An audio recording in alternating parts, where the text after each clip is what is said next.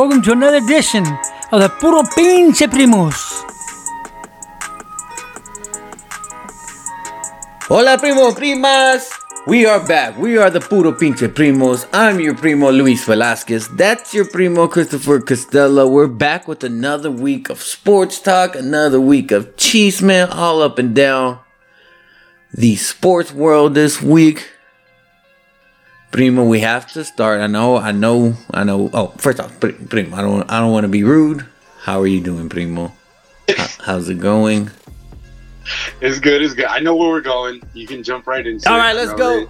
World Series talk is the Houston Astros and the Philadelphia Phillies. Man. This is one heck of a World Series so far. So far, we've had a combined no-hitter. Verlander has finally won a World Series game.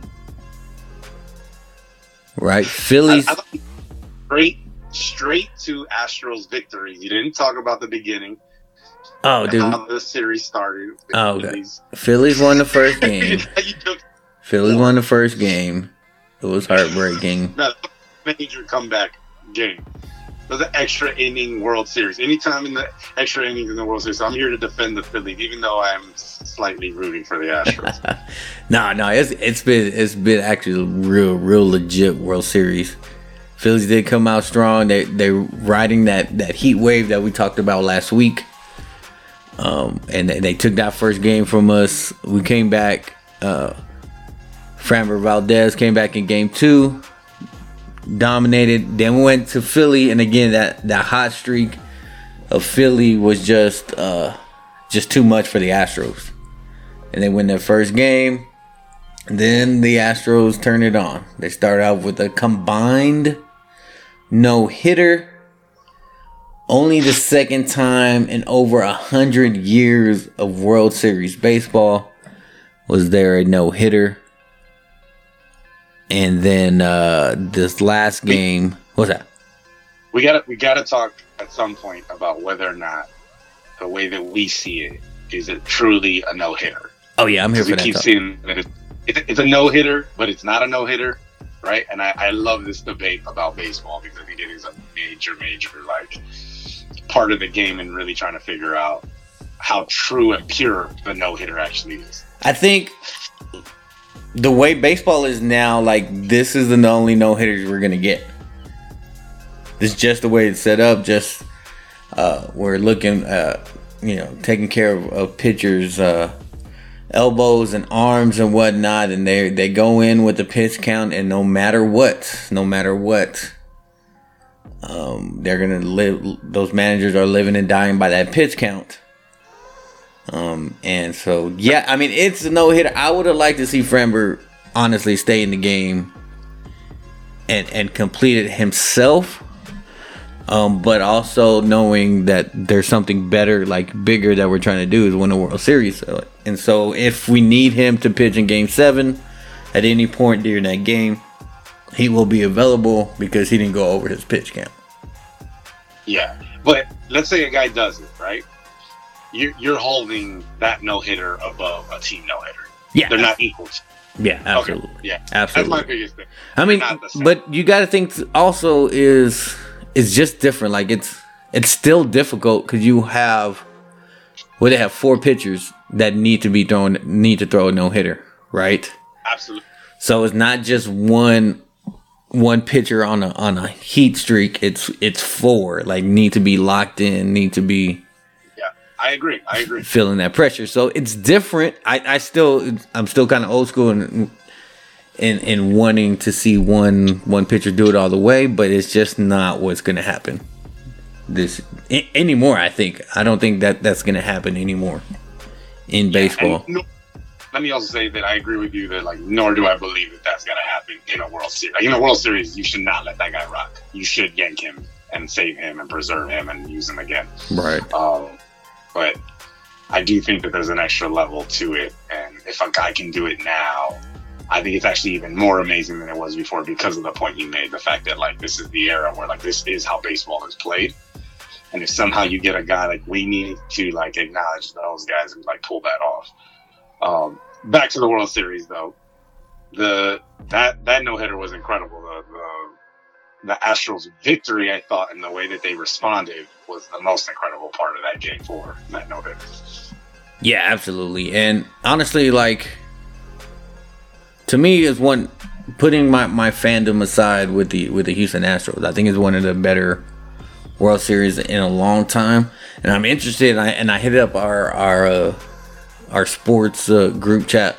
I was interested to see what the ratings were for Thursday's game, where you had the Eagles versus the Texans, and then you had the Philadelphia Philly World Series.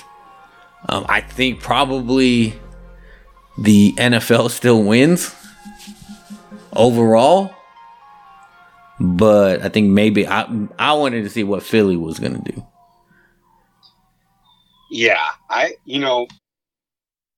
it's funny because I will watch any level of football, little kid, high school, college, and then obviously pro, before I watch any level of baseball. Like, as far as entertainment, football is just that much more entertaining to me.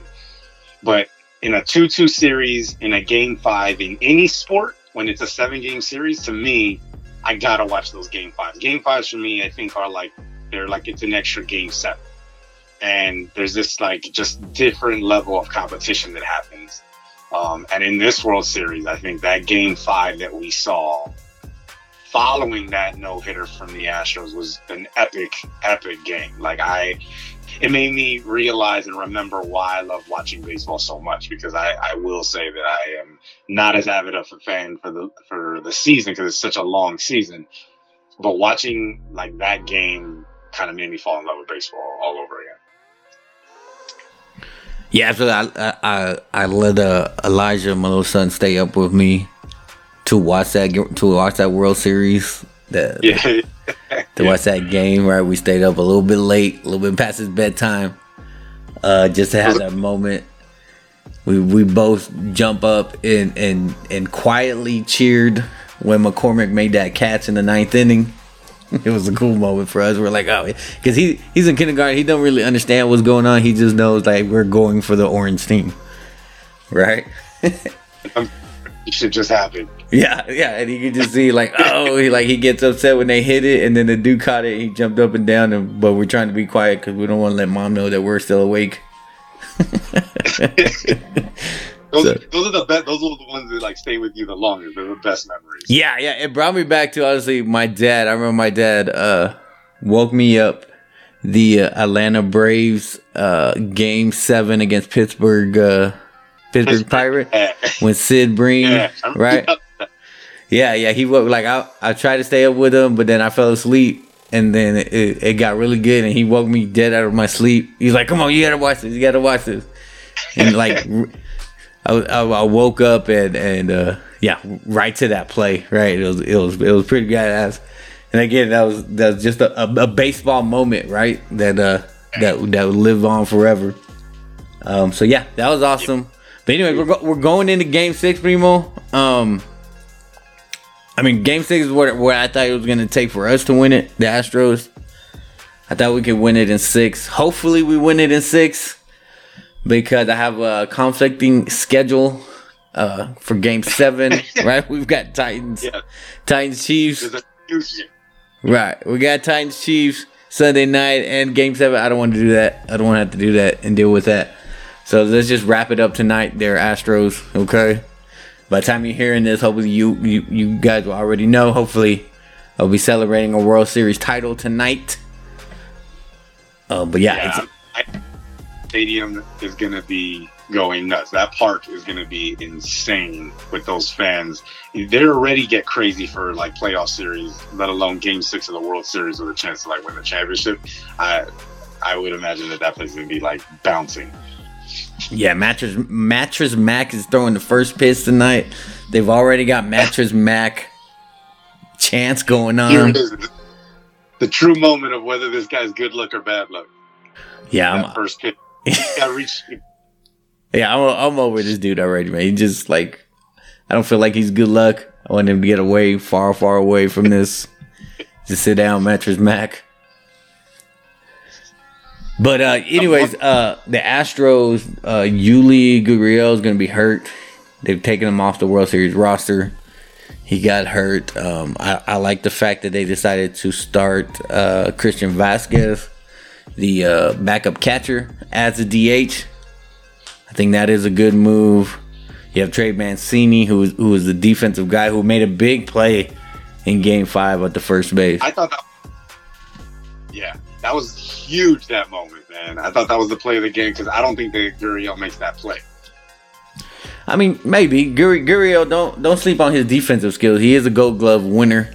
But yeah, I mean, Trey Mancini, I feel good for him because he has been struggling this whole postseason since we traded for him during midway through the season. He's been up and down, and you can just tell every time he comes up to plate, like he just. I feel bad for Trey Mancini because I know he wants to be part of this and win his World Series. So I'm glad he had a moment because he's not having the moments at the plate. Yeah, there was you could tell they kept showing him on the bench after that play, and there seemed like the way in which, like when you get over a hump, like you could tell he was like feeling himself. He was getting to this like place of confidence again when he was like, all right, like, yes, I made this play and I belong. Like I've made impact in this game. I think that's like the most that any like player can hope for in a World Series game. Yeah, it's good. Again, Game 6 tonight. I can't wait. It is going to be epic. Hopefully, we've got I think the Phillies ace is pitching tonight. We've got Framber pitching tonight. It should be a good one, Primo. I'm ready.